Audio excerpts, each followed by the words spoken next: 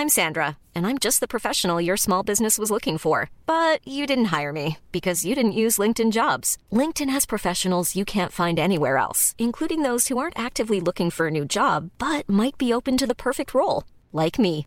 In a given month, over 70% of LinkedIn users don't visit other leading job sites. So if you're not looking on LinkedIn, you'll miss out on great candidates like Sandra. Start hiring professionals like a professional. Post your free job on linkedin.com/people today.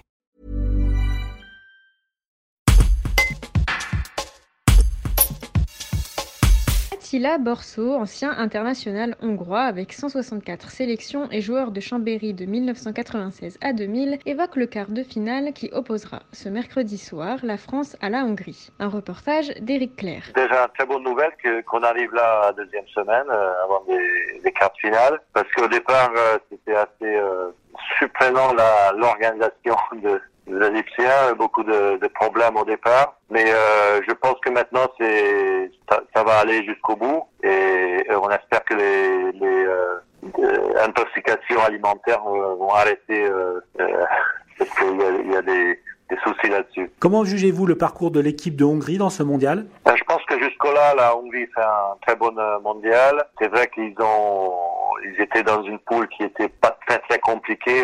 Il a fallu battre l'Allemagne et ça donnait une qualification. Ils ont fait un très bon match contre l'Allemagne dès le premier tour. Après, je pense qu'ils ont battu les équipes qui étaient moins fortes que la Hongrie. Et le dernier match contre l'Espagne, c'était, je pense que c'était pas pris vraiment sérieux parce qu'ils ont mis en repos les meilleurs joueurs. Quelles sont les qualités et les défauts de cette équipe ?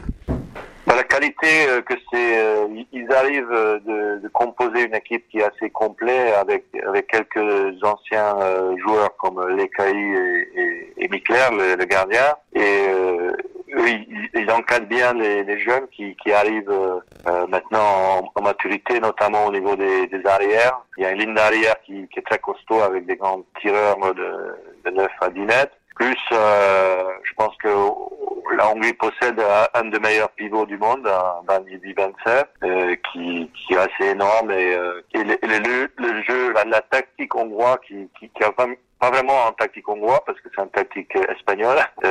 C'est basé vraiment un jeu autour de pivot. Et ce pivot, il est fait pour ça, donc ça c'est un grand avantage de la Hongrie. Et comme j'ai dit, il y a aussi Mikler dans la cage qui fait un rôle un peu près comme Thierry Omeyer pendant longtemps en France. Et les failles un petit peu de cette équipe ? La faille s'il faut courir beaucoup, ça convient pas trop pour cette équipe parce que c'est des grands gabarits et les équipes qui jouent vite.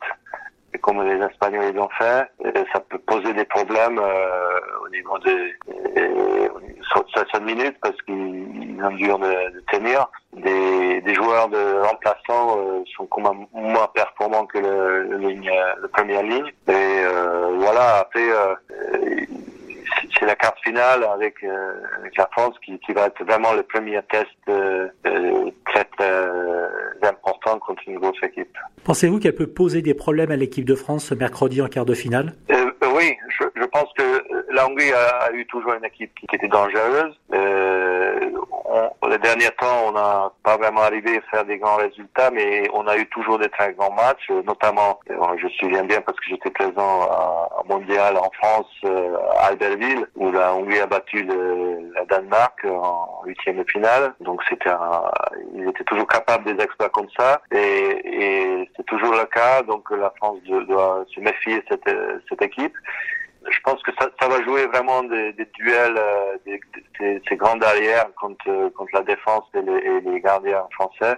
Si la défense française tient la baraque, et plus il y a des bonnes performances des gardiens, dans ce cas, je pense que la France peut remporter. Que pensez-vous des premiers pas de votre ancien partenaire à Chambéry, Guillaume Gilles, à la tête de l'équipe de France ? Je suis certainement le plus grand supporter hongrois de Guillaume.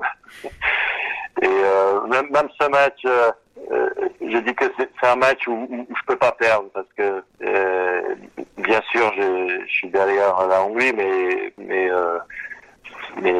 Guillaume c'est vraiment un très très grand ami et l'équipe de France aussi c'est comme proche de mon cœur. Donc j'étais un peu étonné ce qui s'est passé au niveau des sélectionneurs de l'équipe de France, parce que c'était pas le style de la maison.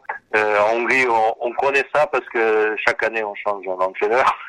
Mais la France était un pays où il y avait vraiment la stabilité au niveau des entraîneurs. Et après, quand j'ai vu que c'est Guillaume, j'étais un peu étonné, mais je pense qu'il est vraiment capable de la capacité de faire évoluer cette équipe. Hi, this is Craig Robinson from Ways to Win, and support for this podcast comes from Invesco QQQ, the official ETF of the NCAA. Invesco QQQ is proud to sponsor this episode, and even prouder to provide access to innovation for the last 25 years. Basketball has had innovations over the years, too. We're seeing the game played in new ways every day. Learn more at Invesco.com/QQQ. Let's rethink possibility. Invesco Distributors, Inc.